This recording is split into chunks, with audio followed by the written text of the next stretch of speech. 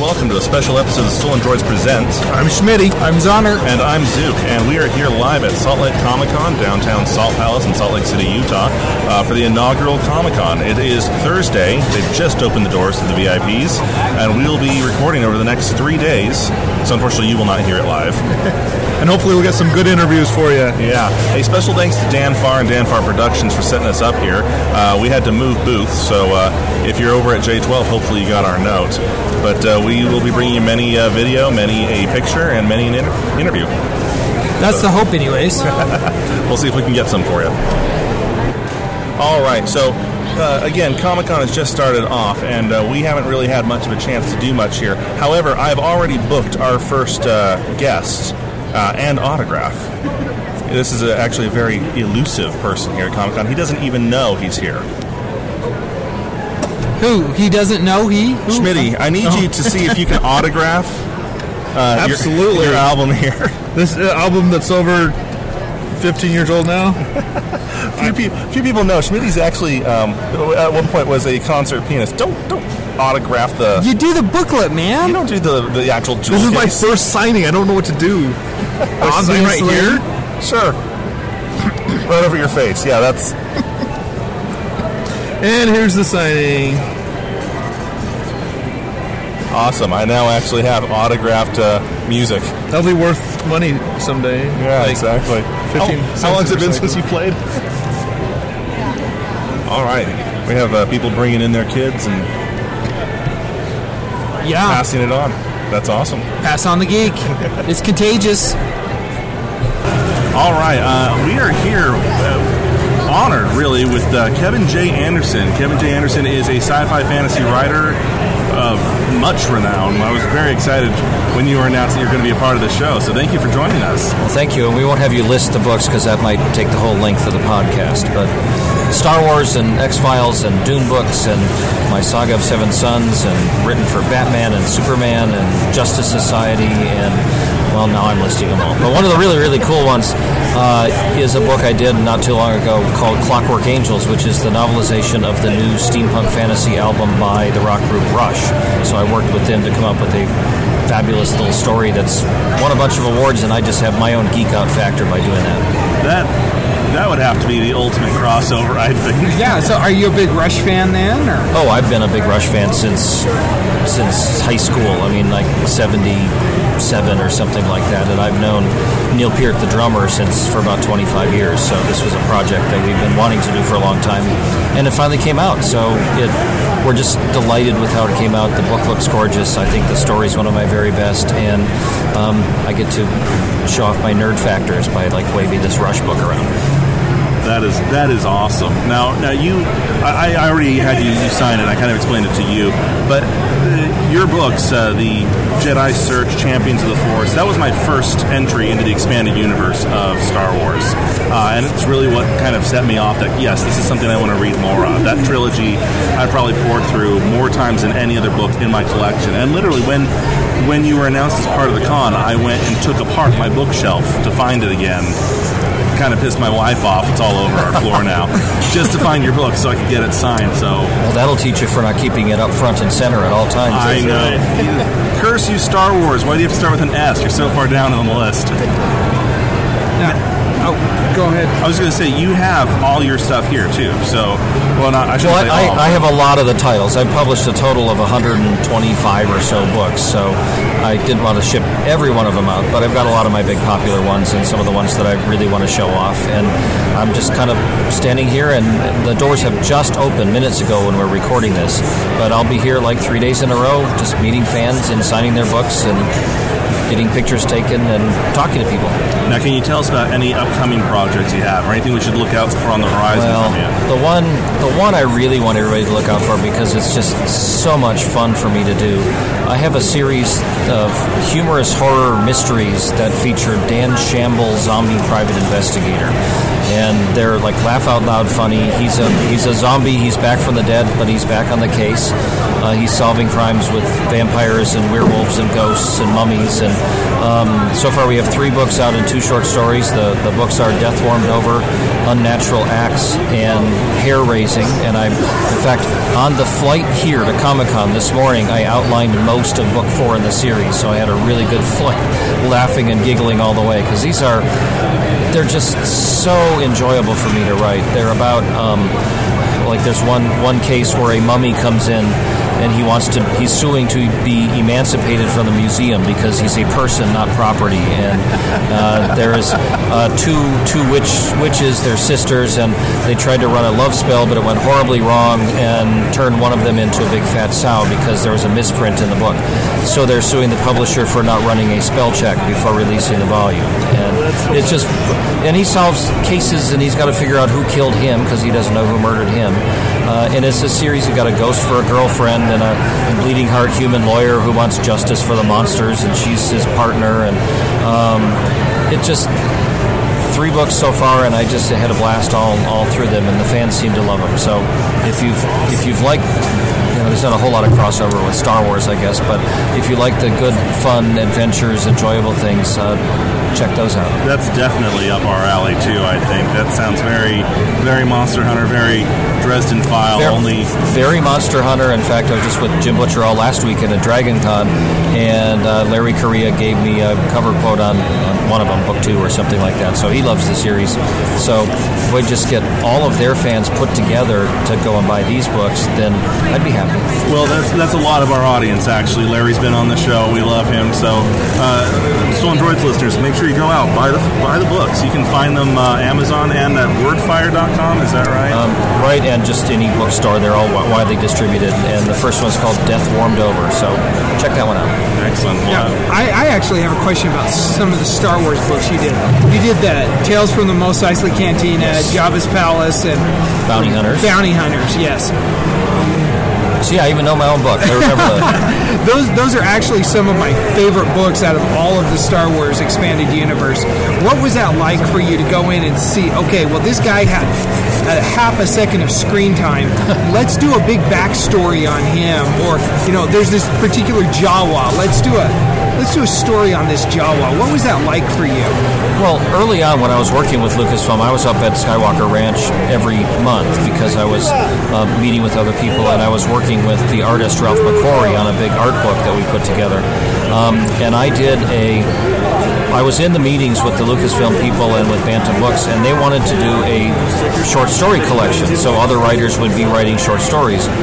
But then they were going to give up on the idea because it was just too hard to do continuity with 30 different authors coming up with new Luke Skywalker stories. So I suggested, hey, why don't we just do a collection of all the stories from the Cantina scene, because they just have a little bit of screen time, but everybody wants to know the story of the band and of the bartender who hates droids and the guy who has the death sentence on 12 systems and Greedo, and why Greedo is or isn't such a bad shot, depending on which version of the movies you see. And they loved that idea, so then I went around to other Star Wars authors like Dave Overton and Timothy Zahn and some other people that I've been working with, and we put that story together. We had this outline and some background from West End Games, who had done a role-playing game based on Star Wars before Timothy Zahn's books ever came out. So there were like little paragraph snippets about these characters, but not a whole lot. And then my authors that I picked just ran off and did the stories, and it all folded into the continuity until the special editions came out and kind of changed everything. But they're still good stories. They are good stories. It's funny, my wife keeps asking me, when are you going to get rid of your Star Wars books? And a lot of the books that I have... and you're still married? Oh, I know. I know. But I have a lot of them that you authored. And it's like, there's such good... a lot of them. It's hard. I can't get rid of them. They're just good books, Forget the fact that they're Star Wars stories. They're just good stories. Well, that has to happen. That does have to happen. They have to be good stories as well as good Star Wars stories, because you never know who's going to pick them up. Yes. And my view is that I wanted to do my Star Wars stories to be the absolute best work that I could possibly do even though I knew most people were going to pick it up because it said Star Wars on the cover, not because it said my name on the cover. But a lot of the readers who would like those books, I hope that they would go on and pick up some of my other books because they liked what I did in Star Wars. And I hope you guys have read those so many times. I hope you've read at least one or two of my other books. But I'm still very proud of all the Star Wars work I did. I'm very pleased to keep seeing, well, like here at Salt Lake City Comic Con, I'll be meeting people all weekend long who will come up with their battered old yellowed books that they've had for years and years and they want them signed. And I get thrilled by that. All right. Well, I think we've monopolized enough of your time. We really appreciate it, though, and we're excited to see all your new projects as well. Well, thank you very much, and keep reading, and may the Force be with you, which I guess is what I'm supposed to say, right? That's the appropriate thing. That works. Not live long and prosper. Well, that works too. Whatever. We're all geeks and we're fans. I did Trek books. I'm a fanboy. I'm a professional fanboy. I make my living at it, and that's kind of cool. I still can't believe that. That's very cool. Thank you. All right, we are on here with Hugo Award-winning comic book, web cartoonist, I should say. Web cartoonist, Howard podcaster, Taylor, and writer. All-around awesome guy. Howard, we are thrilled to have you on. We've been wanting to have you on for a while. The schedules have never really matched up. Our fault entirely, but we are so thrilled to have you. Oh no, it's not your fault. It's my fault for being way too busy. There's another fly. I'm gonna have to kill that one too. We have a lot of flies here. It's pretty crazy. Yeah, we are here at Salt Lake City Comic Con, the first Salt Lake City Comic Con, and as we're recording this, there's a mob of people trying to pay no attention to this corner of the world we're in. It's like, well, they're talking. It must be. They're talking. Are they talking to me? No, we're not talking to you. We're talking to the microphone. Yeah, exactly. Now, all right, you have a huge following. It's reasonably sized. I got about 130,000 readers per month. Around 25 to 30,000 people show up at the site per day, and I do about 5 million page views per month. Now, if any schlub out there listening to us is not familiar with Schlock Mercenary, which is one of your works, it's your most popular work, but it's just one of them. This webcomic, if for no other reason, just its sheer longevity, is huge. You have not missed a single day in how many years of publishing? 13 and a half. 13 and a half years. I'm sorry if I sound distracted. There is a velociraptor walking past your booth. Oh, yeah. For those of you not benefiting from the video feed at home, there was a velociraptor, and that's all I got. Yeah, we already have pictures of it up on our Facebook. You can see it there. It's awesome. It is distracting. Wiped our table clean. But no, you have actual story arcs, epic story arcs that are just huge in scope and almost unmatched in the comic world, let alone the webcomic world. Well, the sci-fi world. Oh, you guys are very, very kind. I write long form serial comics, 4 panels at a time. It's great fun. It's gotten more and more difficult as the body of work grows, as the history of the Schlockiverse gets more and more fleshed out. I realize it's becoming a full-time job just to keep track of this in order to make sure that I don't contradict myself. How do you keep track of that? I have a wiki that helps, and I keep lots and lots of notes. And I've got a reasonably good memory, but mostly lots and lots of notes in a wiki. So.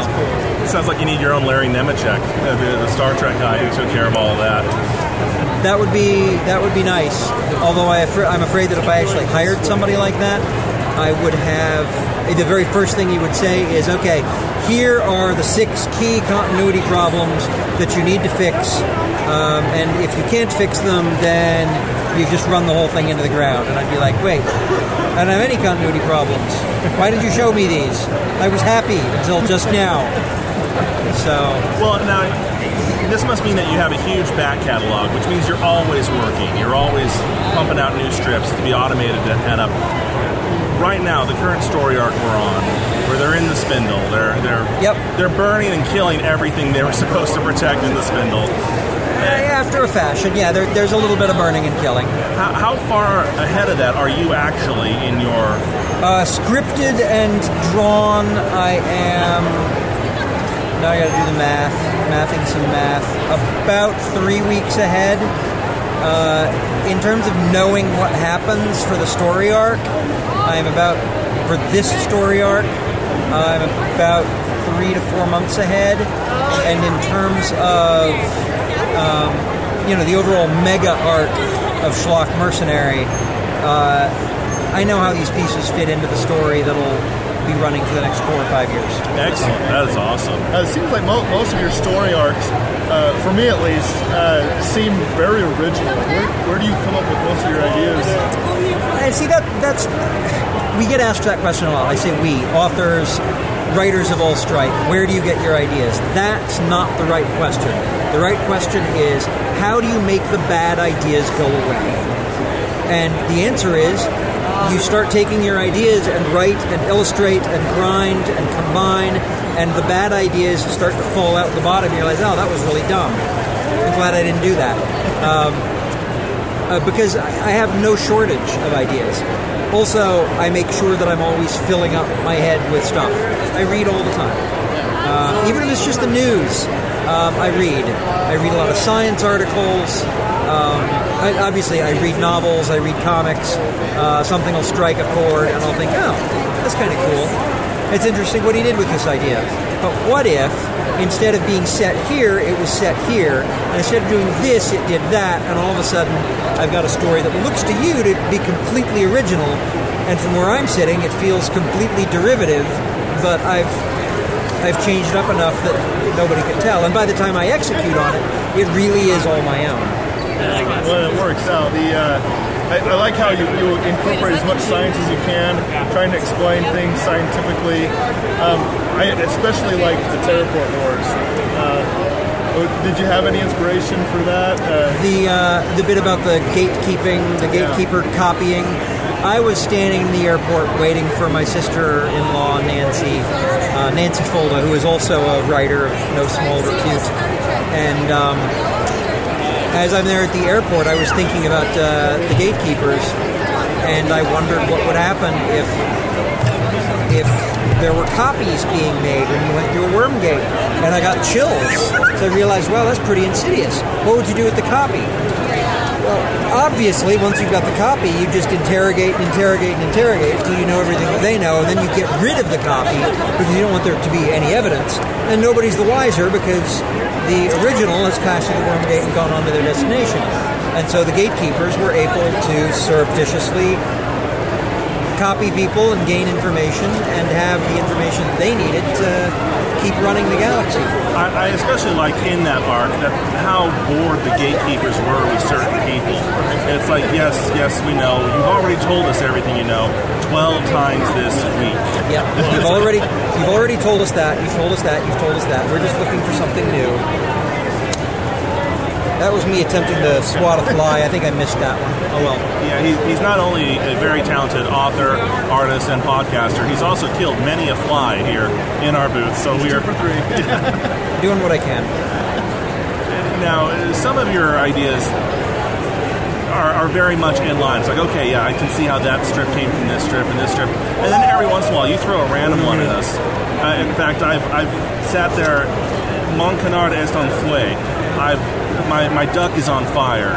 All you need to do is Google that, and you become a trope in of it yourself that way. And see, the thing to bear in mind is that I never throw anything away. And anytime I'm running a story, if it's reached a point where something needs to happen, if it reached a point where I need to mix things up, or I need to change points of view, or injure somebody, I reach into the bag of tricks and I look for an idea that I haven't fully explored. And the Mon canard est en feu was the idea that a translation can be really bad. Mon canard est en feu. My duck is on the fire. It's not a great translation, and the idea that this would be some sort of Canadian separatist battle cry just made me giggle. Why would that happen? But then you listen to the things that people in crowds will chant, and if you strip away the context, you realize, My duck is on fire really isn't that far removed from the ridiculousness that you could get in a rally. I'm sure there's a Middle Eastern version that we're just not picking up on right now. There may very well be. Duck, yes. Now, you recently had a Kickstarter campaign for the Schlock Mercenary board game. That's been going pretty well. The board game Kickstarter closed at around $84,000 back in late 2011, and then we made board games, and the board games are available from schlockmercenary.com and I think livingworldgames.com, and you can pick them up at any game store. It was a lot of fun to do. I partnered with some game designers. I say partnered. I licensed my stuff to them, and they made an awesome board game. And we did a Kickstarter, and we all got paid. More recently, I did the Challenge Coin Kickstarter, and that particular project went absolutely gangbusters. We wanted 1,500, and we got 150,000. Yeah, it was insane. And the trick there was managing the business so that we didn't overextend ourselves, so that we could fulfill every last order, so that we could fulfill all of the stretch goals, so that we could make this thing exactly the way we said we were going to make it, and still come home with a profit. And we came home with enough of a profit that we were able to turn money back around and start doing some other, maybe more interesting things that we haven't told the fans about yet. Ooh, sneaky. I'll give you a hint. One of them is I'm hiring out some of the art for the bonus stories so that I can build out books more quickly, and there's a little more visual interest in them, and I think that'll be a lot of fun. That sounds exciting. That's a lot of fun. Now, again, we've talked a lot about Schlock, but you have some other projects as well. Do you have some other art? I do. Well, let's start with Writing Excuses. It's another podcast. WritingExcuses.com, 15 minutes long because you're in a hurry and we're not that smart.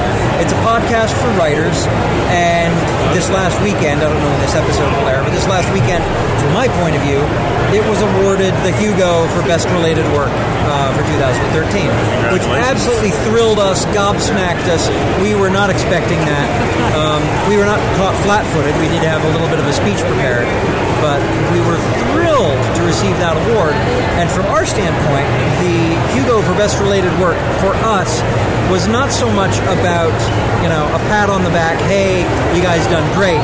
It was more of a validation that says, hey, this thing that you guys are doing for writers, keep doing it. It's worthwhile. It's helping. You're paying it forward.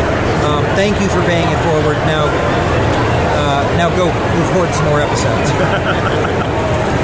Awesome. Do you have any other new projects coming up, or just kind of still plugging away? Coming up soon, we have Space Eldritch 2, which is going to be a collection of hard science fiction mixed with horror. The horror of there are things that man was not meant to know. And my contribution to that project is a story called Fall of the Runelot, in which our heroine wields a soul bone, which is a rune-inscribed human femur from her leg. Of course, she has a replacement, but anyway, there are things that man and women and child were not meant to know, and this story is full of those things. So I'm writing a little horror. Space Eldritch 2, probably available in mid-October. Excellent. Well, we'll definitely keep an eye out for that. Now, they can find this and all your stuff at schlockmercenary.com. Schlockmercenary.com, yep. As well as your regular movie reviews as well. Oh, yeah, there's that. When I go see a movie, I write up a review, and my movie reviews are, how much fun did I have in the theater? It's hugely subjective. If the popcorn is bad, I might not enjoy the movie, and I'll tell you, I didn't enjoy the movie very much. Maybe the popcorn was bad, I don't know. And if I had a great time, but the movie was absolutely stupid and ridiculous, I'll say, this movie was stupid and ridiculous, but I had fun. And I feel guilty for having fun, but shut up, I had fun. And the whole review, is about, do you want to go to the movies this weekend? I saw a movie. Do you want to go to the movies this weekend? Maybe this would be a fun thing for us to do.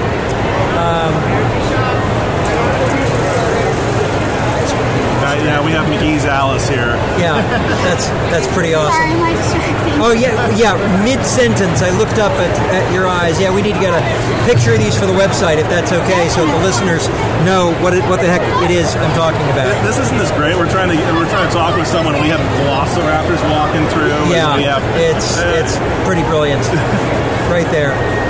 Oh my goodness! Oh, what the? Sorry. She broke the camera. It was so scary. She broke the camera.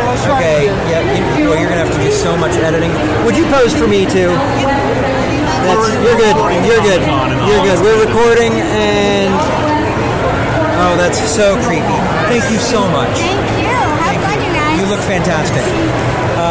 So I forget what I was saying because she was scary. She has that effect.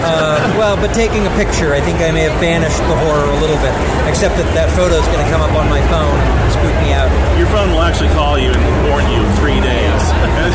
The other project that I'm working on, I've been doing tie-in fiction for Privateer Press for their Iron Kingdoms games. And the first novella, Extraordinary Zoology, came out in August, and sometime in September or October there will be a short story out as part of a collection, and the short story is called Heartfire, and they want me to do a sequel to Extraordinary Zoology. I don't know where I'm going to squeeze that into my calendar, but it'll probably won't be available until late next summer at the earliest. I don't know. I don't want to make any promises or commit their editor to anything that they can't do. It's completely unwritten, but Aaron Riddell, the editor, talked to me and said, guys love Extraordinary Zoology. The fans are loving that story, so we need you to be the one who writes the novel that comes next. Well, now it's recorded. It's out there. I've now committed to that kind of. Aaron, I'm so sorry. If you guys change your mind, I'm totally okay with that. But Aaron's email address is. I'm not going to fall for that bait. All right. Well, Howard, we absolutely loved having you on. Thank you. We love your work, and we hope you continue doing your work forever. No pressure or anything. No pressure. I will try not to die. Again, if you want to see any of Howard's work, all of Howard's work, schlockmercenary.com. It is available in print as well. SCHLOCKMERCENARY.com. I'm only going to spell it once. We'll also have a link in the show notes. So. Oh, that's much easier. All right, we are here with one of our favorite authors and good friend of the program, Larry Correia. Larry, it's awesome to finally meet you. Yeah, it's the first time I've met you guys in person. Glad to be here. Awesome. So this is, of course, and we've mentioned this a lot to people who've been listening, but our first Comic-Con. How's it going for you? Oh, man, it is awesome. I am so impressed that Salt Lake has put on an event like this. This is a huge convention. I am pretty gee-whiz that Salt Lake has enough fans to do something like this. Yeah, it's kind of out of the woodwork. You think you're alone until, oh, hey, 55,000 of you are all going to be in one spot. Is that what they're saying it's going to be now? Is that many? Because that's something like that. 50,000? 50,000. I think is what they said. 50 and 60 is the estimate. Ever since the announcement of Stan Lee, it just spikes. Yeah, I've been to conventions all over America. That is a respectable number for any convention. Yeah. Like Dragon Con, Gen Con. I mean, they get more than that, but they've been around for decades. So this is for our first year. This is amazing. Now you don't have a table. Do you have a table here? No, I'm just. I am not chained to a table. I am on a ton of panels, and I'm signing at Deseret Books. Loads of panels. We searched through you because we're trying to figure out where we could find you, where we could nail you down. Only to find that you're not nailed. That was about to sound weird. No, I'm like the wind. You can't tame me. Born free. I'm born free. No, I was just wandering through and ran into you guys. It's worked out well. Awesome. So what have you been up to since the last time we talked? A couple of little projects you've been working on. Oh my gosh, I have been so busy. So I've retired from my military job this year. I've had a couple more books come out. Warbound was the most recent. I just got back from book tour for that. Warbound is the third Grim Noir novel. It's done extremely well, especially an audiobook where it's was the number 2 best-selling audiobook in the country. The only thing beating it was J.K. Rowling's new one. Okay, that's cool. We just had an assassin come by, and he had the wrist blade. That is awesome. That is wicked cool, man. You'll be able to see that picture up on Facebook. Yeah, that was. If he's not confiscated. That was tough. I gotta say, that's pretty cool. I love the costumes. Now, so Warbound came out, did really good. Like I said, number 2. I actually had the number 2 and number 3 audiobook in the country for a while. That was great. I'm writing for Privateer Press now for War Machine. I just had a novel called Into the Storm come out on ebook for those guys. Just think, big mad science, lightning, sword, armed knights, battling steam-powered fighting robots. Dirty Dozen. If we could get any more geek-centric words to describe one thing, it may actually cause a singularity. Man, that's all I do is I just collect whatever geeky references I can and see how many I can cram into a single novel and get away with it. So I've had those 2 come out, and I got Swords of Exodus, which is my second Dead Six thriller. That's going to be out in September, September 25th. That one's it's pretty tough. I like it a lot. Not that I don't love your other works too, but when do I get another Monster Hunter? The next one is called Monster Hunter Nemesis, and it's an Agent Franks novel, and that will be out next summer 2014. We want to hear all the Homestuck anime cosplayers. Let's hear a big hoop for them. I'm starting to hate that guy. I'm assuming you're going to edit him. I'll do what I can. The Bronies. Oh man, the Bronies. The Bronies are out in force here. We did want to thank all of you for coming out to the annual Salt Lake Comic Con. This was made possible by our fans and sponsors. I don't know if I have a lot of Brony fans. I'm not really sure on that one. They need pretty loud. Yeah. That's the next demographic you need to pull in.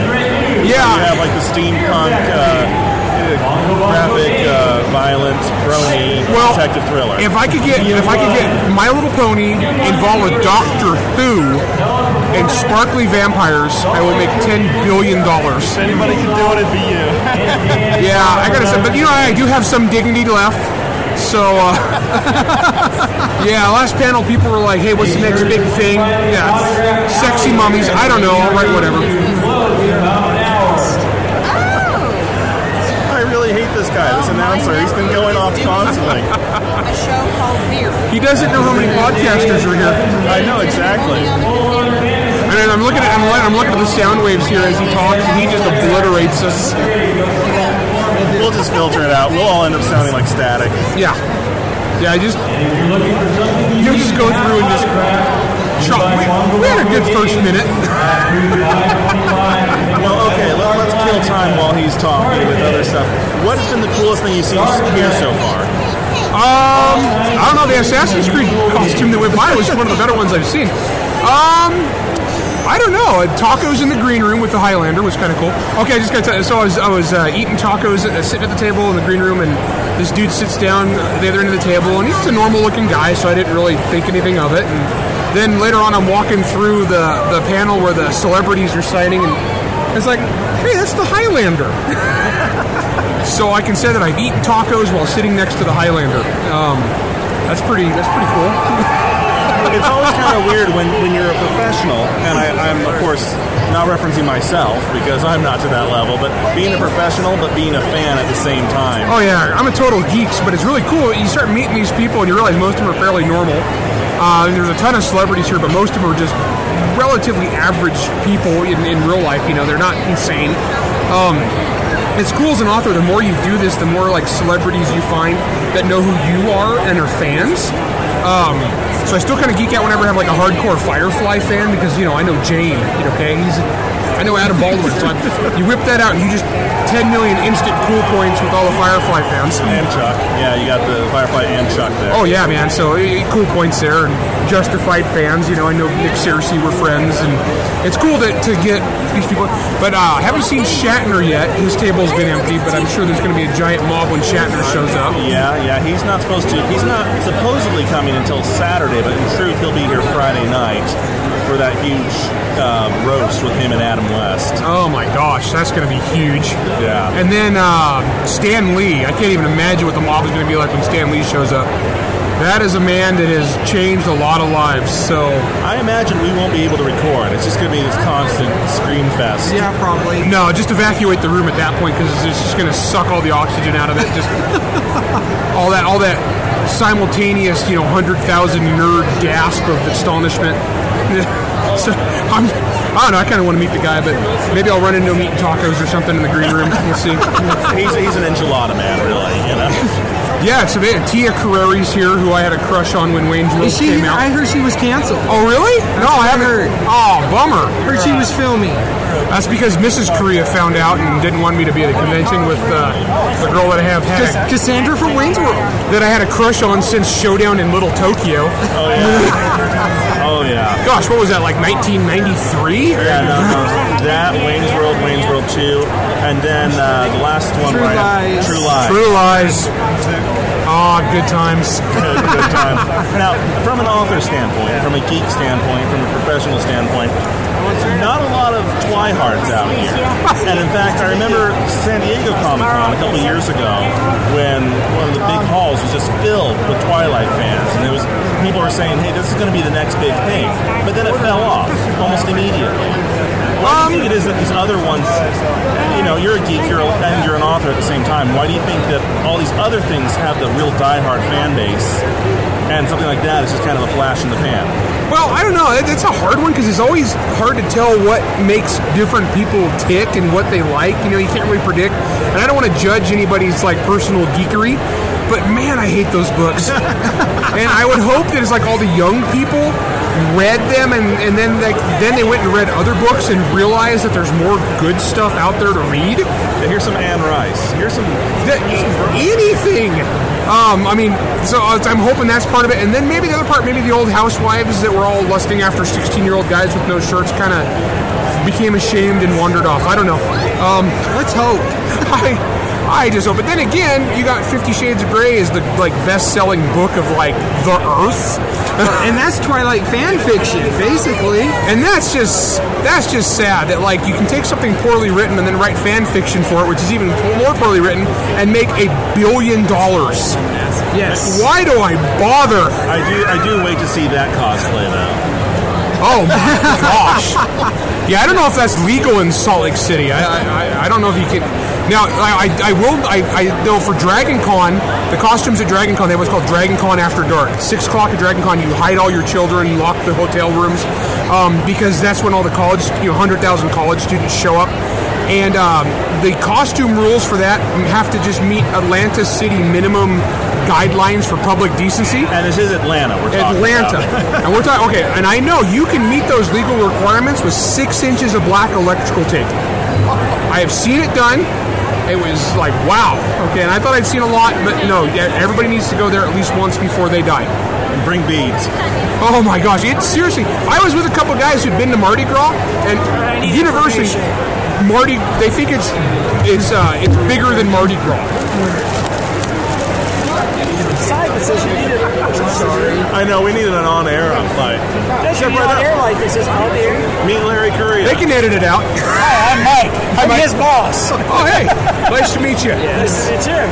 No, I'm just a writer. I know, I've heard you. He's a big admirer. I rave. In fact, we hired a guy. We can put this on the podcast. This is great. Yeah. But he hired a guy. Jeremiah's boss. Jeremiah's boss, and this was important. He had to list who his favorite writers were, and remember, one of the guys had put it in there as Larry Correa was one of his favorite writers. He's like, okay, you're all right, my book to hire the guy. Yes, you heard it here, folks. This is how you conduct job interviews. Museum actually still discriminate based on that. The U.S. law has not reached that far. No, it's not a protected class. Yeah, exactly. So that's right. I mean, if they start putting down terrible books, do you really want to work with that person? Exactly. Seriously. If they're all like, hey, Twilight's the be-and-all of all literature, just walk away, man. Walk away. We really couldn't consider you for this job. Yeah. Oh, we just don't think it would work out because you suck and have no taste. Now, speaking of not bad books and not bad writing, I just finished Hard Magic. Yep. The scene in that where Faye is training with Delilah. I love that scene. That is one of the most awesome scenes in any book that I have ever read. The smack that this Okie girl talks is just brilliant. What was it like for you to write this character? Because she is just amazing. Faye is loosely based upon one of my daughters, only if she was a 1930s Dust Bowl refugee with magical superpowers. Okay.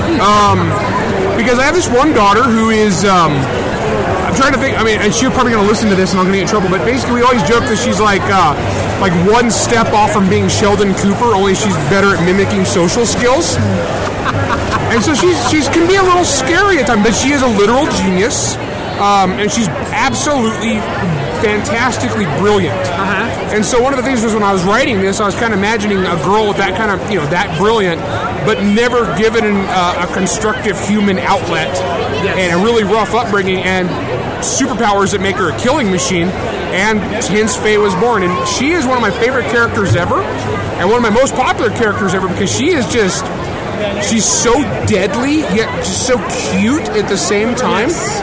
But it's not shticky cute. I mean, she's got this real stark morality. It's very good or evil. Yes. And you are either good in her book, and she'll be your best friend ever, or you're bad, and she will kill the crap out of you. Yes. And you're reading Hard Magic now. When you get to the third book in the series, Warbound, because basically the series is about her. She's a primary character of the series. As it goes on, she grows in experience, and by the time you get to the last book, it is insane what she does. Okay, cool. Yeah, I'm about halfway through Spellbound right now. Oh, cool. So, which is fun because so you're in Spellbound, so I'll avoid spoilers here. But in Hard Magic, Faye gets stronger and stronger as the book goes on. Yes. And I had people who weren't really paying attention. They're like, "Well, gee, it seems like she just got stronger as the plot got harder." But then you get to Spellbound and you read the whole plot of Spellbound is really about why Faye is how she is. Yeah, so amazingly awesome. And then you get to the third book and really it kind of wraps it up and like why she wound up being picked. Okay. It's pretty good. I'll avoid spoilers, but I wrap it up. I wrap up the whole trilogy, and like I said, she's a fantastic character.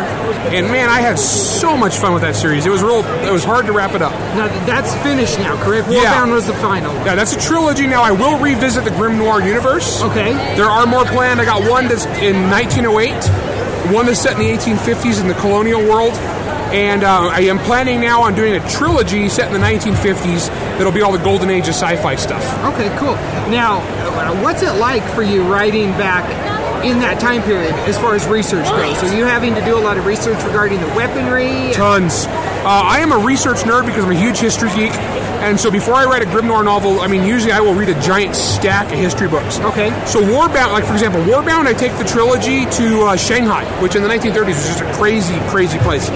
So I had to do all this research into basically Chinese history just to get stuff right for a few scenes. But I am a historical nerd, so I love it. And before I wrote Hard Magic, I read a stack of history books. So it was about 3 feet tall.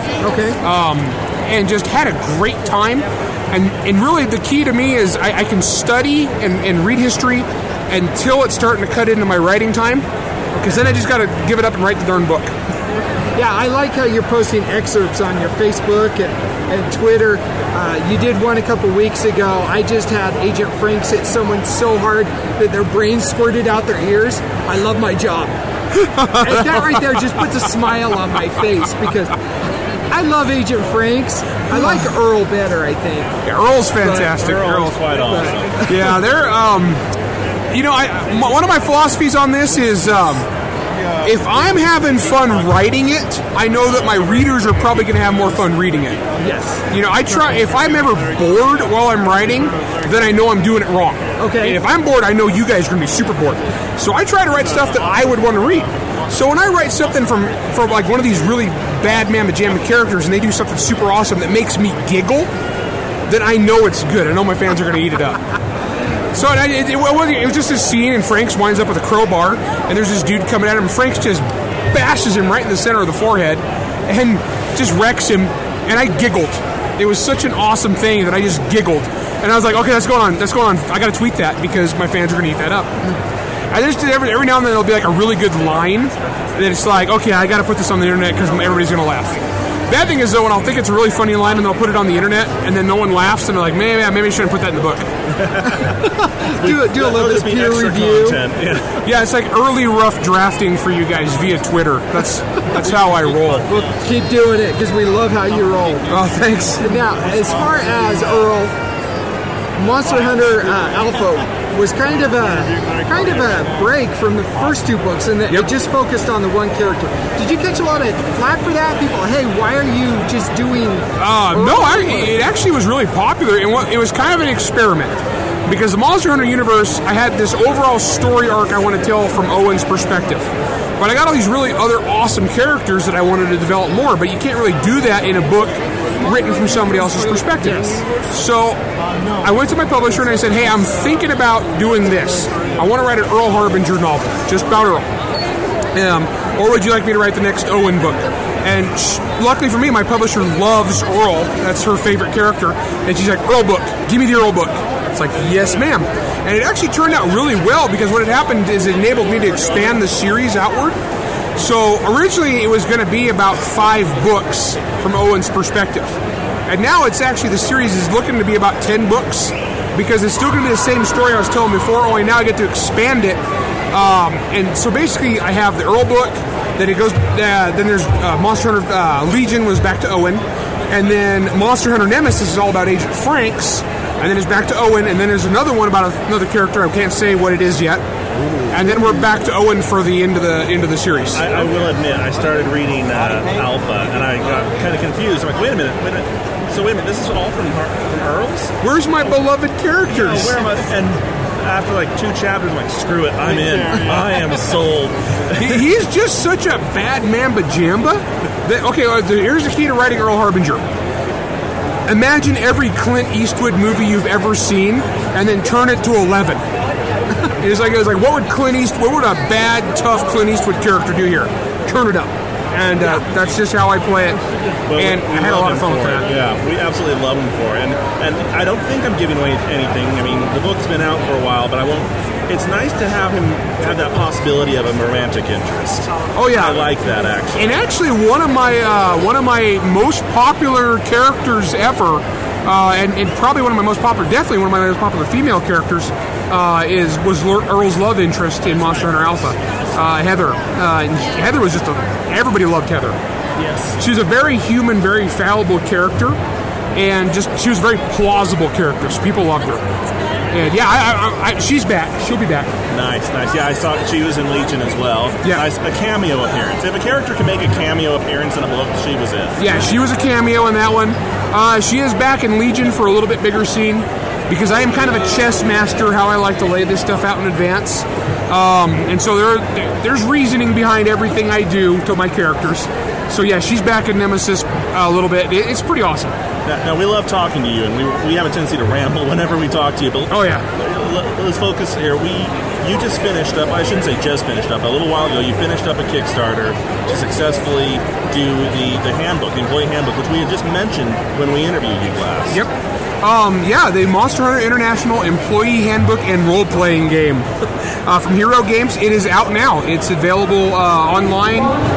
You get it online everywhere, or a lot of game stores carrying it. It turned out fantastic. 300 giant glossy pages, fully illustrated, all color. It's beautiful. It's a beautiful game book. Nice. And congratulations on getting that. Oh man, it was so fun. Actually, I am doing another Kickstarter launching probably next week. I'm doing Monster Hunter International Challenge coins. Really? Yeah. Just for kicks. We're doing it for fun. I'm making up a run of Monster Hunter Challenge coins, and we'll see what happens. We got all the different team coins, different event coins. I got Special Task Force Unicorn. I got the Monster Control Bureau. We've got one for the Internet Troll. We've got one for we got one for the Trailer Park Elves. So yep, Monster Hunter Challenge coins, because why the heck not? I'll have to look out. Because awesome, that's why. Because awesome is why. Yeah, so looking forward to that. That'll be coming out probably next. Well, I don't know when this is going to air, but soon. It should be coming out mid-September. Let's just put it that way. No, this will definitely be out before that. So. Okay, cool. Awesome.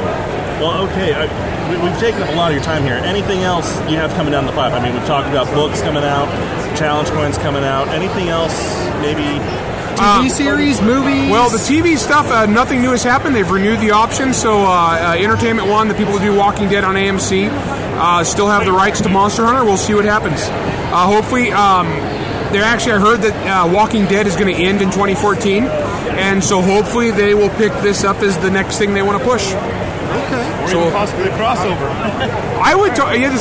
Monster Hunter International will just wreck their way through The Walking Dead in like one episode. And end the series. Yeah, there wouldn't be like, oh, hey, we're being all angsty. Earl would just kill everybody who was emo, and they would just...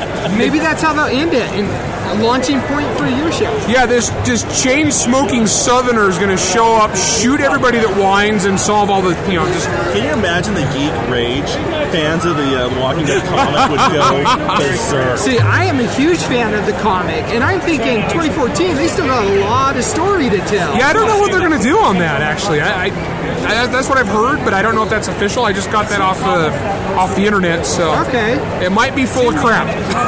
I have no idea. Guess we'll find out. Time will tell. Yeah, it's not like I have any insider information on this or anything. No. Larry's word is law. That's what I've heard. Well, Larry, thank you so much for stopping by. Thanks, guys. It's a pleasure to talk to you. We love your work. Keep it up. Thanks. My pleasure. All right. We are here with Rob from Utah Pokemon Podcast. How's it going, Rob? It's going awesome. Pretty good for our first time con, huh? I know. A lot of great response, a lot of great costumes. Now, Rob, we actually just met you. We literally just pulled you in off the floor. You really did. But you're a fellow podcaster. Where can we listen to your show? We've been putting it up on YouTube, youtube.com/Utah Pokemon. Very cool. We just finished another one. We're brand new into it, but, we want to make sure there's a lot of interest going into that. A lot of people love Pokemon. Awesome. We're definitely going to have your link in the show notes, too, to help get you out there. Now, well, thanks. Not a problem. Podcasters have to stick together. Now, we've seen a lot of Pokemon going around. In fact, there's literally a Team Rocket guy right here across the way from us. That's like, what, 20 feet away? Yeah. We've seen a lot of Pikachus going around. I've seen a Snorlax. A lot of Ash. I've seen an Ash, yeah. A lot of Ash. Come Comic-Con, watch the Ash. I actually have to say I've probably seen more cosplay that's Pokemon related than any other. Pokemon came to the U.S. back when I was in middle school? Yeah, it was 1999 is when it hit the U.S. I guess, I was in high school. Why do you think it's still around? Because there's been a lot of anime stuff, or I don't even know if that qualifies as anime. Well, Pokemon is pretty much all-encompassing. It has a video game. It has an anime. It even has a comic book, trading card game. It's pretty huge. And, the fact that it's kept to its user base and it's evolved slightly, but not too much. There's that damn announcer. I know. I've been going on my overhead over at my booth, and it's been hard. Well, now, just to let you know, Common Bennett will be at the wedding room shortly. What's really funny is I don't think most people can even understand what he's saying. Yeah, I have a hard time hearing it too.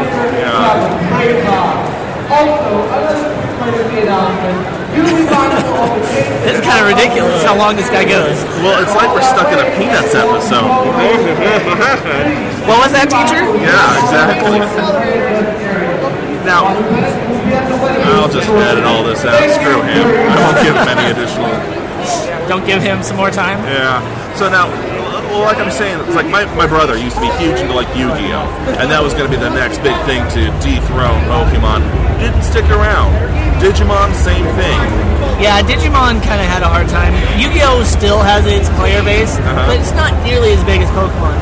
And another great thing about Pokemon is everybody remembers it.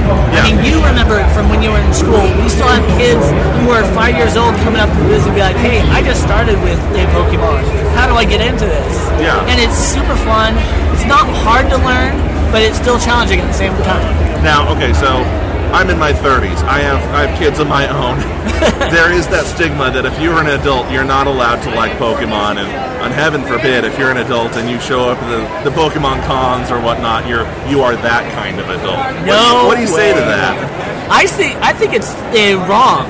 I think it's completely inaccurate. I mean, you having kids now, we see a lot of family groups come into it. You know, with parents be like, hey, it was going on when I was in school. Now that they have kids, they have something to bond with and connect. And, you know, these kids are learning reading and mathematical skills while also bonding with their parents. It's something that they get to share together. Yeah, you know, a good way. I hadn't really thought of it that way. Back in the day, back before Pokemon ever took over, I used to play a lot of BattleTech or whatnot. And even before that, people did the Shadowrun, the D&D. And that's all it is calculating crit points and figuring out the best way to tank something.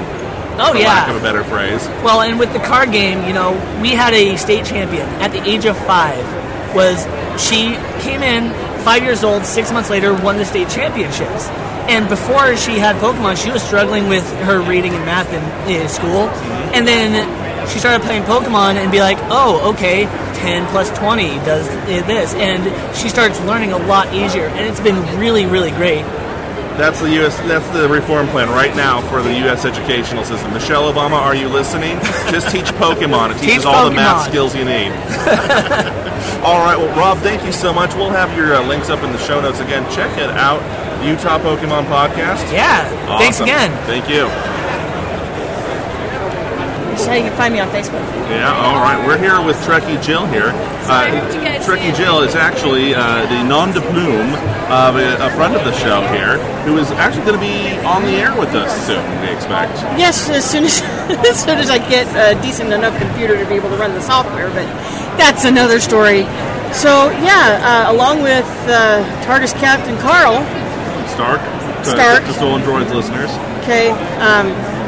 Along with Stark, we are going to do a spin-off Stolen Droids podcast based around Starfleet Academy, and it will be Captain Stark, myself, and then a couple of others. Excellent. Yeah, we've talked about this briefly in other shows, but we really hope to have more Star Trek-themed show coming out. Starfleet Academy, a really kind of novel way of approaching, of getting fans involved. I mean, you listeners, we love you, but you don't interact with us much. It hurts our feelings. Well, one of the neat things that we want to do is to have a little bit more interaction. We are actually going to be able to do Starfleet Academy graduation. Each podcast will have a series of 5 questions or so that we will give a limited amount of time for you to be able to answer. And then if you get so many questions right, then you will earn credits towards your graduation.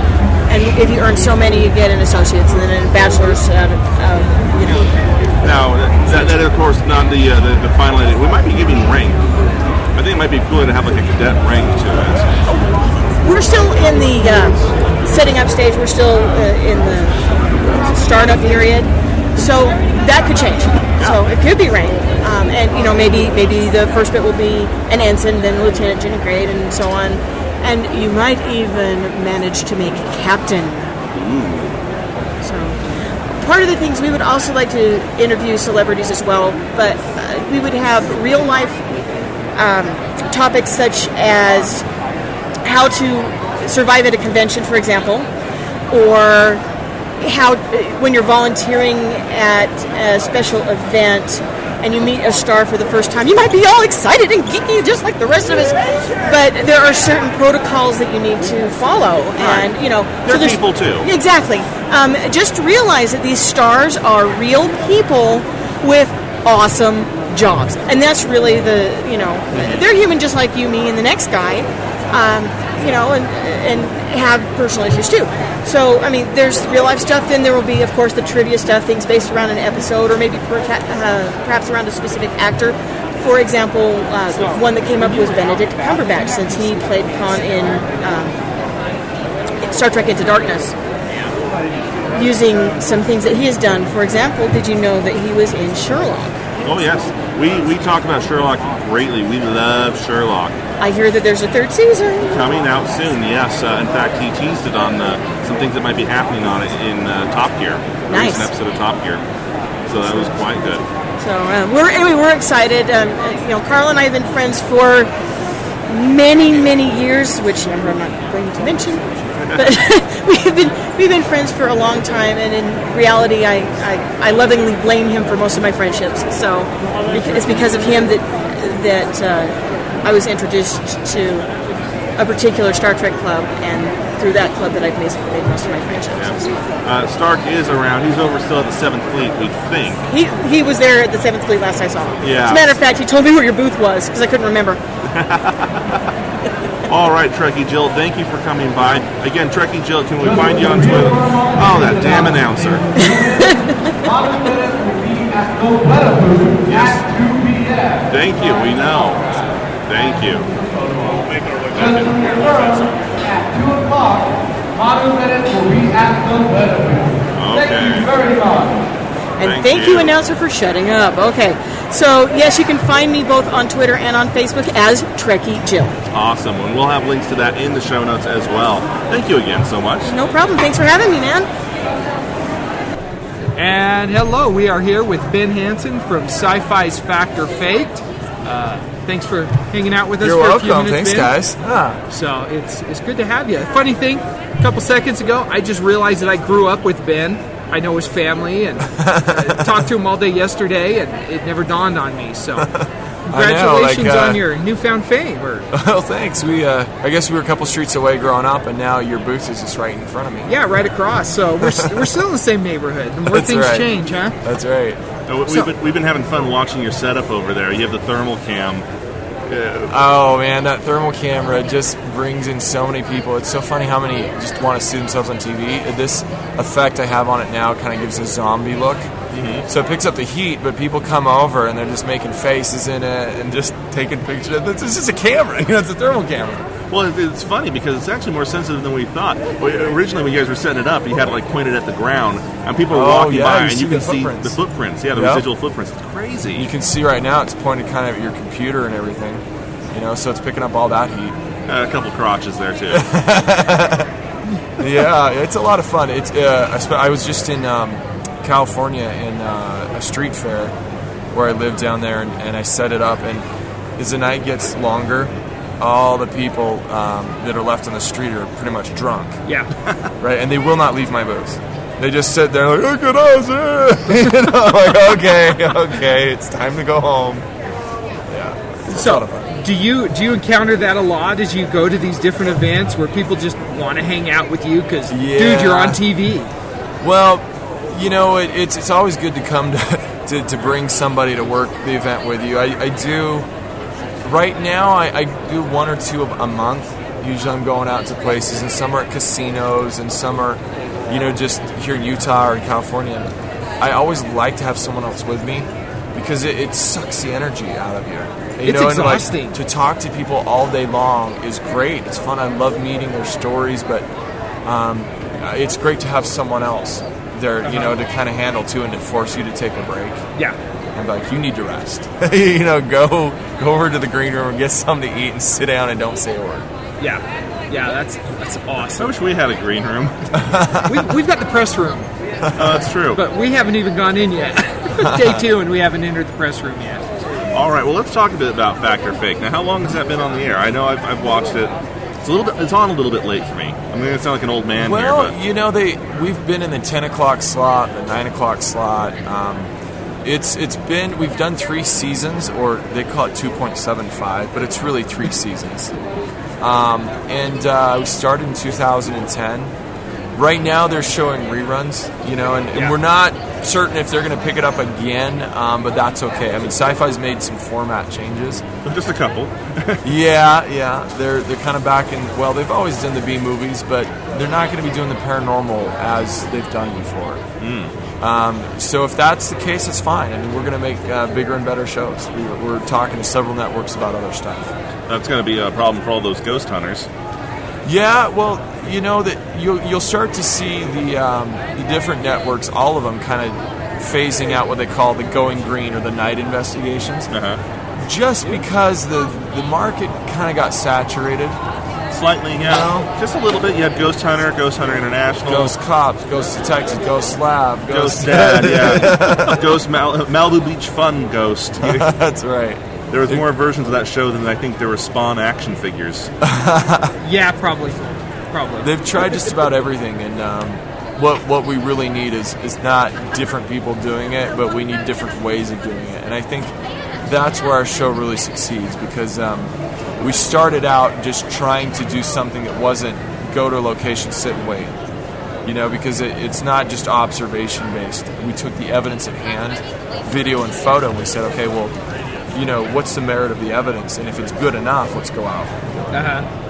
Now, where do you fall in terms of the spectrum of believer, non-believer when you go out on the majority of these? I know obviously you can't be a believer in everything, but do you go on stuff and you're like, wow, this is hardcore. I am totally on with this. For me, it depends on the subject we're talking about. I mean, because like with ghosts, for example, when I grew up, and we grew up in the same area, we'd hear the different local stories. And if you go to Ogden Cemetery, and you'll find this. You go the green mist, the big farm museum above the church. Yeah, everything had a story, and I was like, Casper was the big thing of ghosts when I was little. I'm like, I was told ghosts are not real. Yeah. I always believe in life after death, but I was told ghosts are not real. And it was strange the first time I went up by the Capitol building in Salt Lake to Memory Grove. That's where I did my first recording and captured a voice that wasn't there when we were there. And the EVP was very clear, and I was like, there's something to this. And since that time, I have seen so much, I have experienced so much that I have no doubt there are spirits that just kind of tend to hang out in different locations. Same thing with UFOs. I had an open mind to it, but since I was reading the books when I was a kid, I have now seen objects do incredible things. And I can't tell you who's flying them, but I'd say there's a very good chance we've been visited. Now, we need to back up just a little bit. If anyone is not familiar, Fact or Fake is a little bit unique in how it approaches these things. There's a lot of paranormal shows out there, both on TV and on the web, and a lot. Fact or Fake is a little bit different in that you go out and investigate reports, and I'm sorry, you probably get this a lot, and it's unfair to compare one show to another, but you almost Mythbuster it, where if you can duplicate it or figure out how they did it, you can figure out if the video or if the report is faked. Yeah, well, we didn't intend it to be like that. In fact, I don't think we even said the word it's like Mythbusters, but the news started saying that. The people reviewing the show, and it's like, wow, I guess we kind of are. And what the backlash that came with that, though, was we are so good at replicating that a lot of people will write us and be like, well, just because you were able to replicate doesn't mean that's how it was done. And they're right. It doesn't mean that that's how it is. But we just don't have time in the show to show every little aspect of what it could be paranormally or some other explanation. And so it's a little complex in that sense. I love it, though. I love the show. When I do get a chance to watch it, it's awesome. I remember specifically the first one I ever saw. It was that online video. It went viral. The girl in the night, the green night vision, and all of a sudden she's laying on her bed flat. Oh, yeah. And it's like something picks her up, and it's completely independent of her. No human can lift herself that way. And actually hovered there and rotated a little bit. Yeah. And her friend is freaking out. And your team was able to try and all these different things, and none of it quite worked. You were never able to totally replicate, if I remember correctly. No, I think they did. They did. They used some stage wire, like the stunt guys use in cables, and they hung it from inside the room and hoisted her up. And here's an interesting side note that nobody knows about. That case, I talked to one of our guys who helps us with the special effects and setting up the experiments. He told me, he didn't tell anyone I was there. I'm like, why didn't you say something? He took a break and he was asking the homeowners if they had some bolts or something, right? Just go in the garage and help yourself. So he goes in the garage and he finds the full harness, it looks like, of the wires and cables that they probably had used to hoist this person into the rafters before we have the some house really was finished. Convenient ones. It's with the fake ghost set. You'll love it. It's always custom built for this. It's so hilarious. But I love it because, especially, today's internet culture, everyone looks at every video, at everything, and it may be a completely legitimate video. It could be of anything. And there's always going to be they faked that. That was cables. Yeah. Well, then try it. Let's see how it looks with cables. Oh, I know how they did that. That was just, well, then try it. That's the irony, is that if you're talking Bigfoot, you're talking UFOs, whatever. The most cases I found that are most probably legitimate are not going to be very well shot. They're going to be blurry. They're going to be shaky. You can go outside and look at an airplane in the sky and try to film it at night. Mm-hmm. It's not going to be completely in focus. The problem is when people do come up with a very clean, clear shot like you want to see, then no, it's too good. Yeah. Then that can't be what it is. Well, people really underestimate the human eye. How fast we can capture motion, how quickly we can focus, how much we can see, and how much depth we get. You take a picture of something in the night, it isn't going to look the same as how you saw it. It's going to look a little blurry. You're probably panicking. And as good as cameras are, and everyone has cell phone cameras now, and they're really high def and whatever. As good as it is, it's not. It still has a ways to go. Yeah, cameras are not perfect, and I talk about that all the time in my lectures. And to film something at night, to have any information to analyze, you really have to get into night vision and spend some money. Mm-hmm. And I was kind of bugged by that because I want people to be able to go out and just film whatever. And so I started repping for Bushnell, actually, for their night vision company, and that's what this is over at my booth. Selling this stuff, and because there are people who are very serious about it, and they're seeing things in the sky all the time, or ghost hunting, and they want to capture it on film. And the consumer, $100-$200 stuff usually doesn't cut it. Right. Nothing on a stolen droid's budget, basically. So, has there been one episode or one case that's just your absolute favorite, either that was debunked or that was left open, that was just absolutely uncanny, or your best? I've got a lot of favorites. I've got favorite ghost cases. I've got favorite UFOs. The one that kind of still sticks with me is the lady in the UK who felt like she had a very surreal experience at night. She was very afraid. It was kind of an abduction type of scenario. So she asked her husband, who ironically, I know it sounds fishy, he owned a DVR company, right, or a dealership.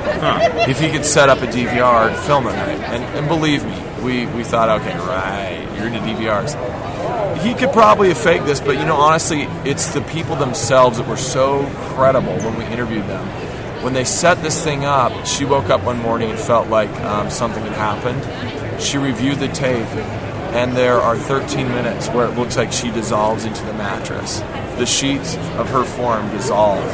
13 minutes later, it looks like they reform and she's embedded in. We had it analyzed by experts at JPL, who do NASA's footage and stuff, and they didn't find signs of manipulation.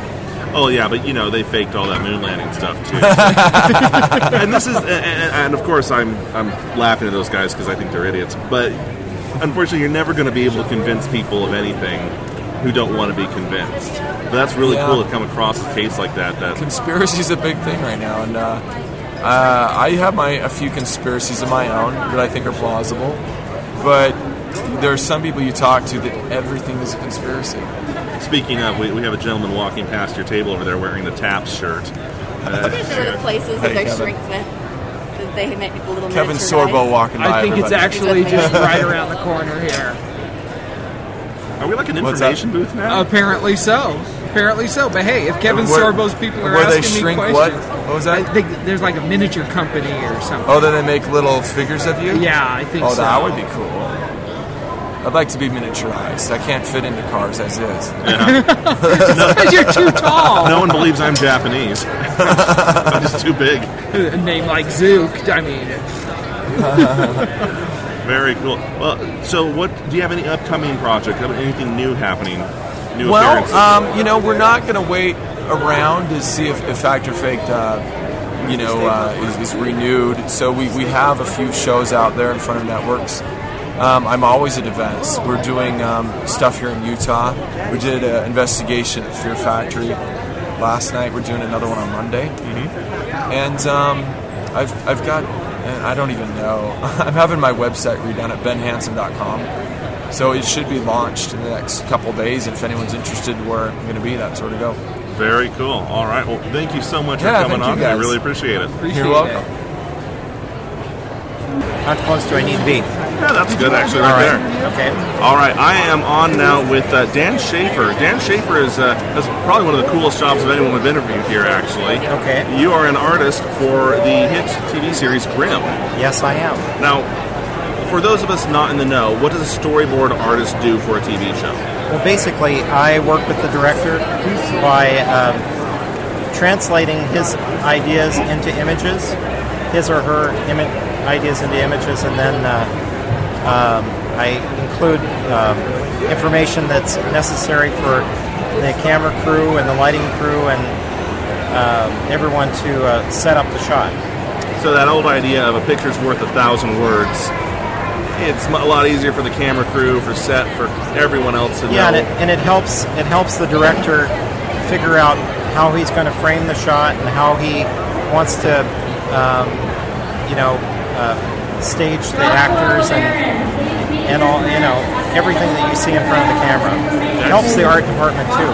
Now, are there any special challenges with a show like Grimm, where you're going from the really kind of macabre or the kind of really creepy into the rest of Portland with the city and the structures, trying to merge the two ideas? The first thing they do is they incorporate the cities and street, the city and street as it is. The street names are the same; they don't change anything. So it happens in the Portland that I know. So locals could go, oh, their werewolf killing actually just happened down the street from me. Yeah, exactly. The blue blots are all charging up down the street. Yeah, and as far as special difficulties, I don't know. It's working with all the directors on the show. They're all great. They all have lots of experience on procedural shows like NYPD Blue and House and so on. So they have the most experienced crew that you could get.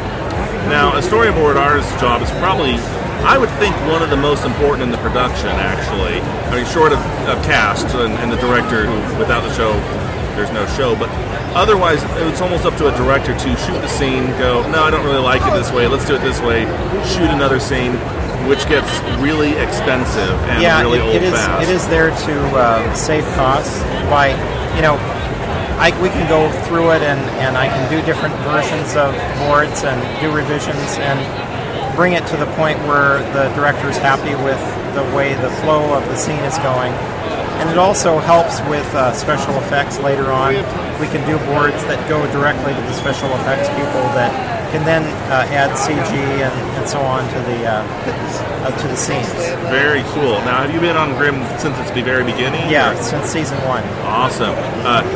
You wouldn't happen to know of anything that might be coming up in the upcoming season, would you? Because a lot of us are on pins and needles. I have to say that the first episode is the most exciting episode I've ever worked on. Really?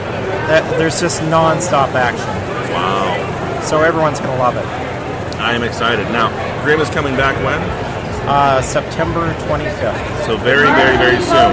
Yes. So our listeners who are fans can get their hooks back into that soon. And if they want to hear more about my work, they can pick up a copy of Grimm Magazine, issue 2, on the stands soon, this month sometime. Excellent. Okay, so Grimm Magazine, issue number 2. Dan Schaefer, thank you so much for coming by. We appreciate it. You're very welcome. All right, we are on with some friends of ours, Russ and Jess from SAPA. Now, Yes. How are you guys doing? We're doing great. Now, what is SAPA for those of us who don't know? SAPA is Spiritual and Paranormal Assistance. It's a paranormal team basically focused on more of the spiritual side, the residentials, the businesses, rather than more than the tours and the investigations.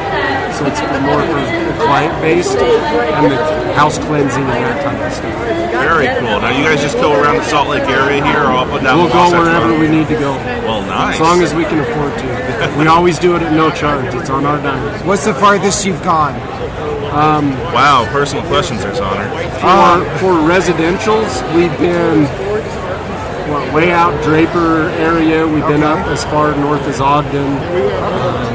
So not like New York? Or... Well, for investigations, we've gone further. But, I would like an investigation in New York. If someone would like to fly me out there, I'll come investigate your house. We've been begging people to pay for us to go places for years. Nobody wants to yet. So we were invited to Vegas. We had to pay. Of course. Now, do you post these online? I mean, where can people find records of your investigations?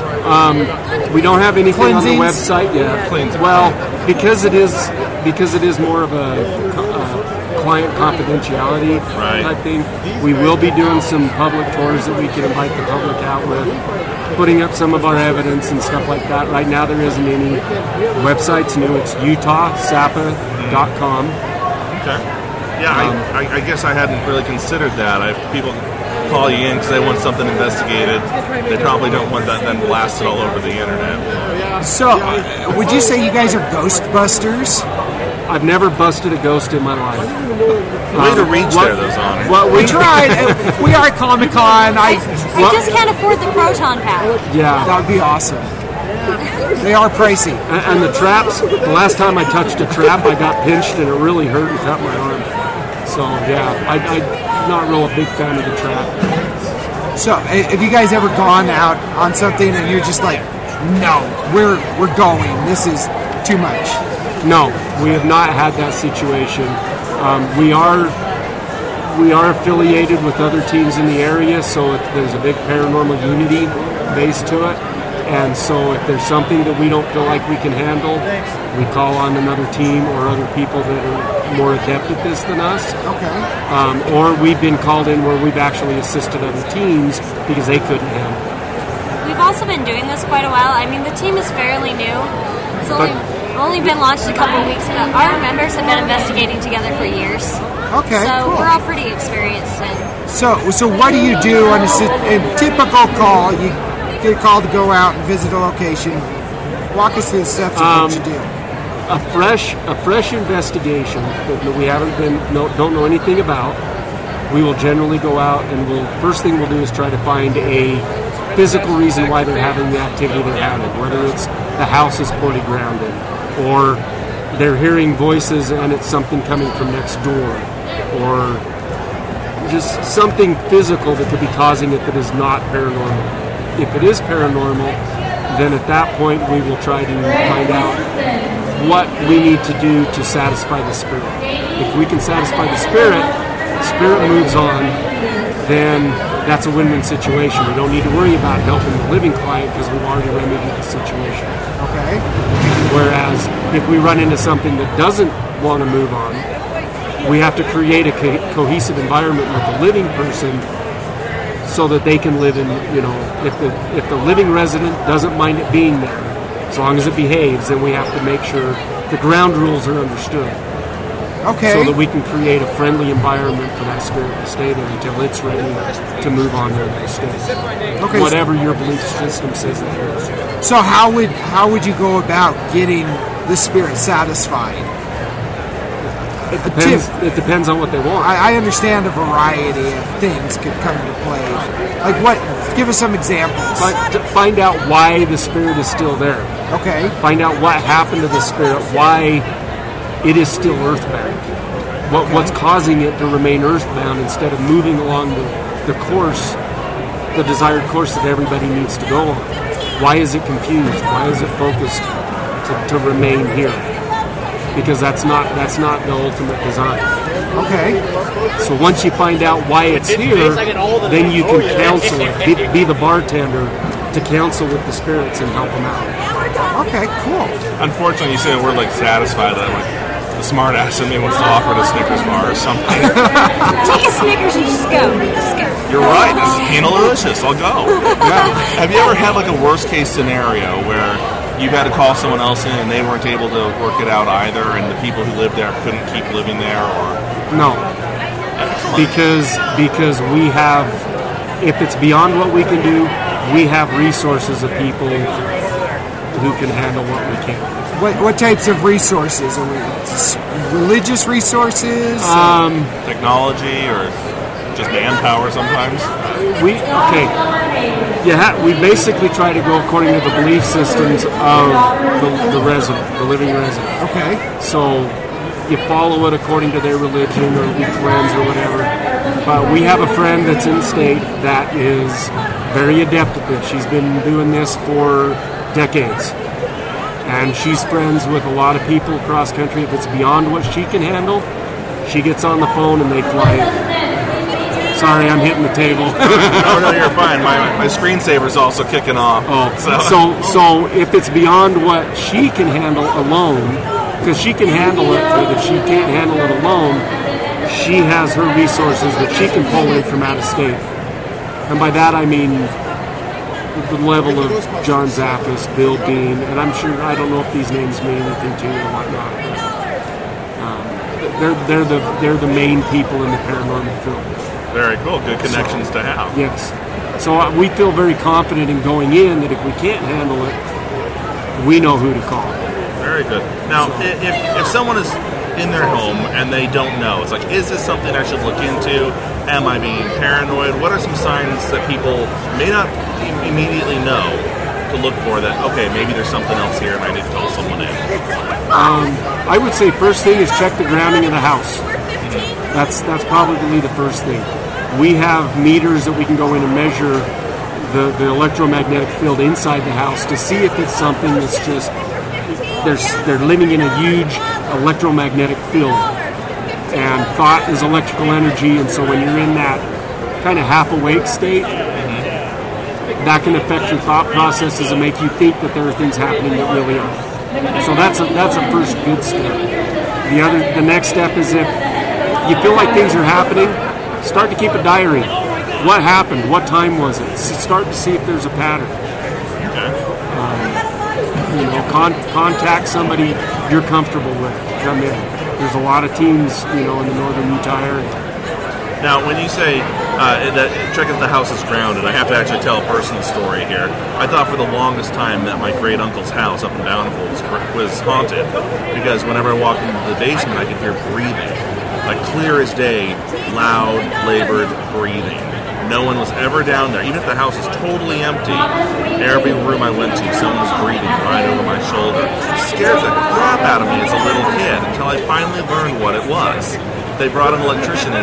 The house wasn't properly grounded. And for whatever reason, in the basement, if you had a stereo on, it would pick up the natural frequency of the house, and it would manifest as white noise breathing.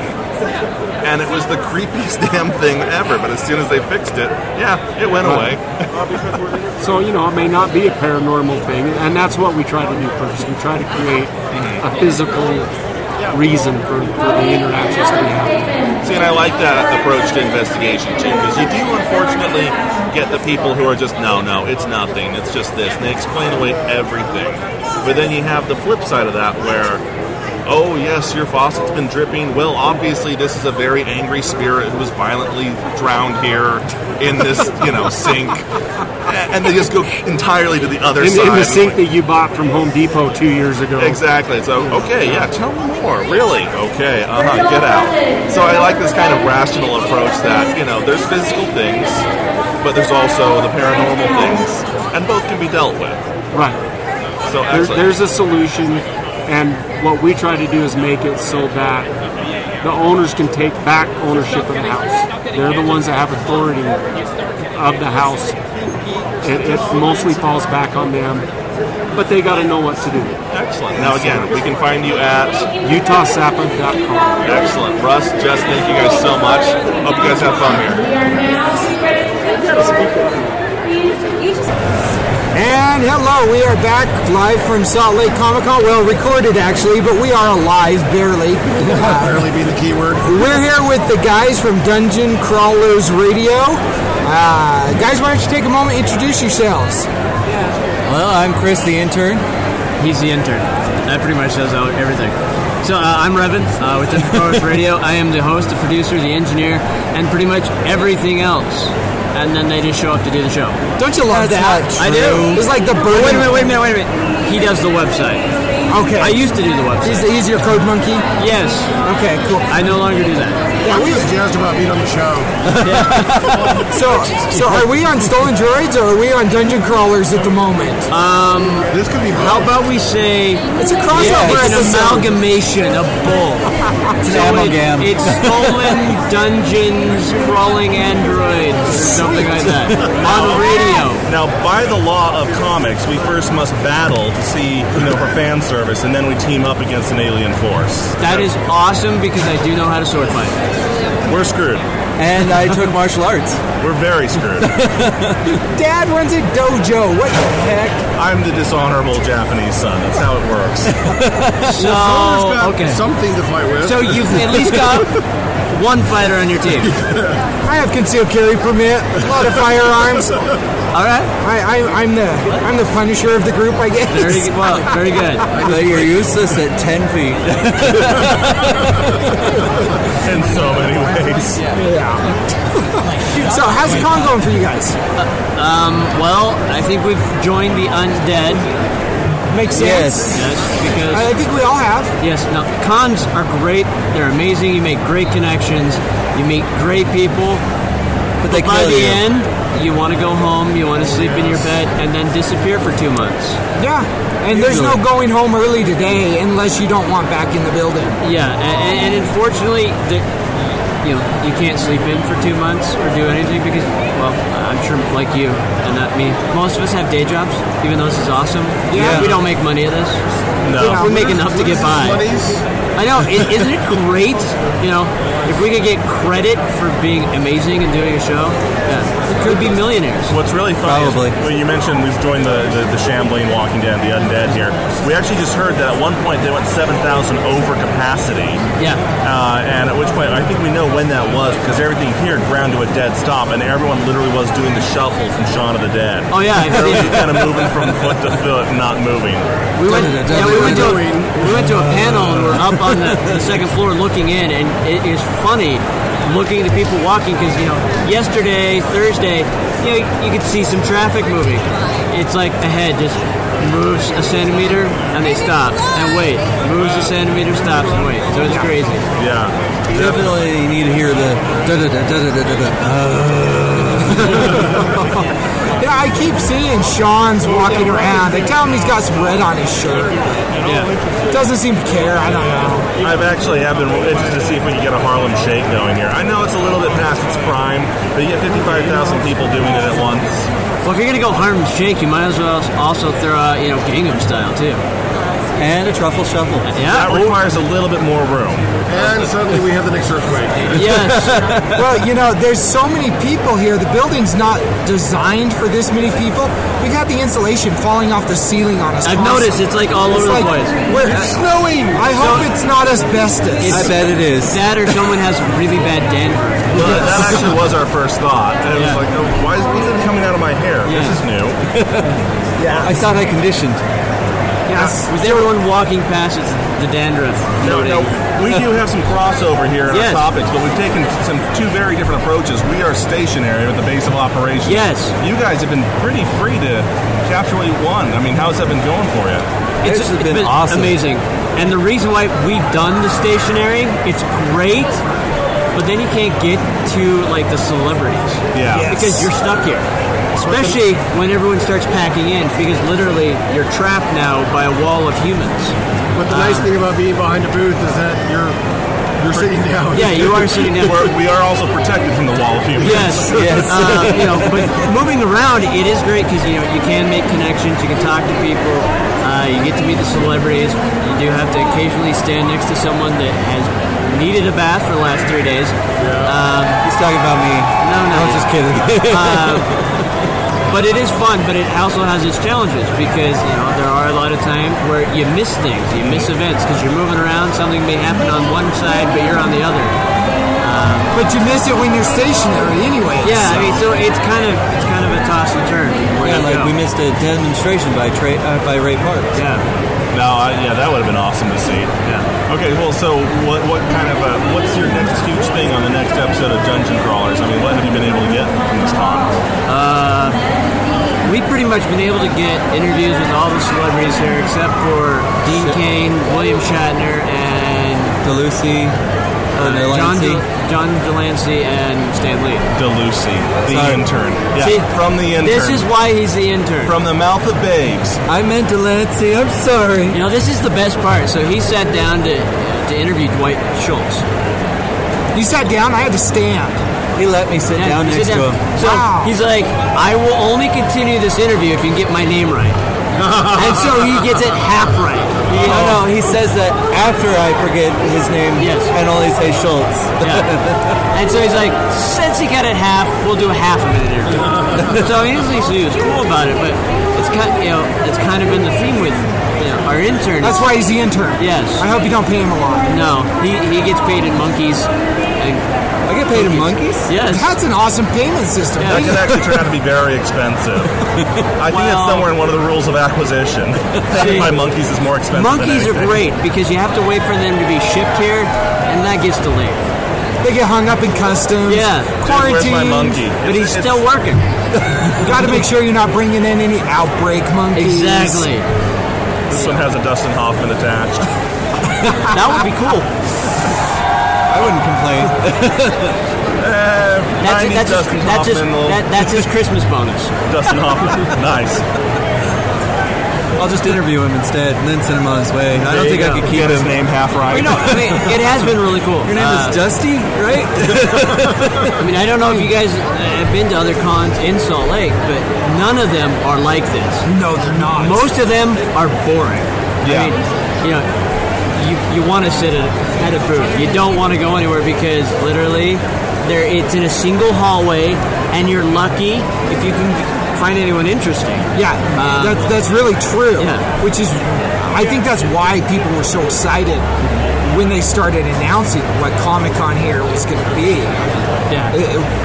We're geeks. We need love too. Yeah. No, we do. They were hungry for a convention. Yes. Well, it is. Very. And I know some of the past conventions wanted to become this, but they did not have the budget these guys have. Well, and I don't think it was much of a budget. I jumped on board with this back in November. When it first was a kind of an idea. They were thinking, hey, we'll be lucky if we hit 10,000. Yeah. Well, they've now packed the Salt Palace and had to close the doors. There's a giant line down the street. They had to and kick around 7,000 people out. Yeah. They've had we were just told by someone that someone tried to pull an Ocean's 11 and barrel through the door. Oh, wow. And got tackled to the ground by cops and dragged off. That is awesome. There was blood involved. Even better. And probably some alcohol. Yes, I would have loved to have seen it. The only thing that would have been better is if when they tackle him, a bunch of poker chips went flying into the sky. That would be great. And what's really great in this crowd, everyone would have gotten the reference. Yeah, see, that's kind of the nice thing is, everyone's here. You can be dressed up, you can be wearing your geek shirt, and everyone's cool about it. Yeah. And I know the culture's kind of changed towards that. But growing up in high school, if you would have shown up in a Superman shirt or a Green Lantern shirt, you were that guy. You were that guy. I was that guy. Yeah. So was I.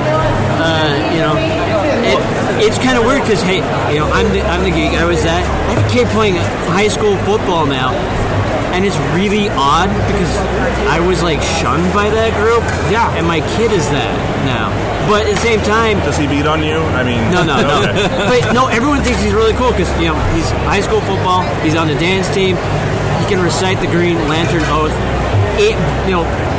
word for word, and he got bored yesterday and translated it into Spanish and said, hey, Dad, look at this. Well, a lot of shirts, I remember back when I was in high school, if you wanted a cool shirt like this, a geek shirt or an obscure shirt, you had to go to Hot Topic. Oh, yeah. You had to be seen at Hot Topic, pay an exorbitant amount. Internet wasn't really big then, so you couldn't do that. And now people are walking around, oh yeah, Walmart, this was great. It was on sale at Walmart. Yeah, well, internet, that was, yeah.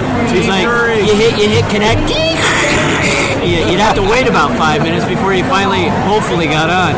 And then it was 10 minutes just to download the picture so that way you could see what you were looking at. Yeah, talking about how the culture's changed, though, we went and saw a midnight showing of the Avengers. We did our show, then we went and we go see that, and it was full of bros. And I'm sitting there thinking, I don't want to be part of these midnight showings because these are the guys that used to beat me up. Oh, yeah. And one of them stands up after the show, sees Thanos, that's Red Skull. I wanted to kick him in the head. Dude, shut up and but go back to a game. But he would have kicked my butt. I'm 20 years older than him, and he would have kicked my butt still. Yeah. So, yeah, I don't like that our culture's been co-opted like it has. Yeah. But it does make it easier on us. It does. So. And we could do a show like this, have fun, and people listen to it. I mean, yes. And that's the cool part, when you're out and about and they're like, I know you. I listen to your show all the time. And you're like, and who are you? Football guy? Yeah. We had somebody ask us last night for an autograph. Like, what the crap? Yeah, I've had that happen. They may have been lost and confused. We're not sure. No, Dehydration does weird things. The very first time someone asked me to do that, because we had stickers. We were handing them. Can you sign this? I'm like, okay, sure. I've had authors on it. Dude, can you sign my book? I've never had someone ask me to sign a sticker. It was weird. Yeah. But that's kind of when you know you're doing something right, though. That's when you become a first-rate podcast. We're only the second-rate still. We're leveling up. Okay, well, you're almost there. We have to grind, kill a few more sheep, leather them. Yeah. Well, see, the best part, if you can level up fast if you stick dynamite in the sheep and then light them. Power leveling tips. Yeah, now, PETA might come after when you. you just don't have time to dick around. Exactly. That was one of my favorite things I always throw into a role-playing game. Our gnomes that are so crazy, they blow up sheep. Oh, yeah. My players would come in and go, what the crap? But it's like, okay. And everyone knows you can do that just by clicking on them repeatedly. Exactly. Yeah, of course. Yeah. Enough times they blow up. So what's your highlight of the con here? Well, I know his was talking to... That wasn't my highlight. Oh, was it? Was that a low light? No, that was going to be a highlight, and then I talked to him. Oh, okay. I have two. One was actually, meeting Henry Winkler. I watched Happy Days growing up. Yeah. I've seen him on everything. I just watched him on Here Comes the Boom. And, it's always been, what is he like? Because you see him as kind of that fun, nice, friendly guy. He is amazing. He really is. I mean, I was over there. He would get up from the table, walk down, shake every person's hand, and say, "What's your name? How are you doing? Thank you for coming." That's amazing. A lot of these guys, they're like, "What's your name?" And they write something, "Thanks for coming," and that's it. And it's like, okay, whatever. Yeah, I was over there watching him, just kind of hanging out. Gotta love a press pass. Yes. And he not once went behind the table. Yeah. He was out there. I saw him make multiple passes through the line. Just the nicest guy. Guy. So that was a highlight. And then, of course, I got to talk with Dirk Benedict, which, we went up to him. He's like, I'm not doing press. But he did it nicely. Yeah, and he did it nicely. A lot of these people haven't been that genial. But then we sit down, after he shunned us away, he asked us to come back. And then he talked. He just went at it, talking with us. And it was not like, man, I was Starbucks. It was a nice conversation, like two guys just sitting at a coffee table. So that was kind of my highlight. I'd say that was mine too, honestly, because it was a really good interview. Yeah, that's cool. I don't know that we've had quote unquote good interview just because we don't have the good equipment. But it's been talking with those guys. They're all gentlemen. Yeah. Dean Cain, I can't figure out.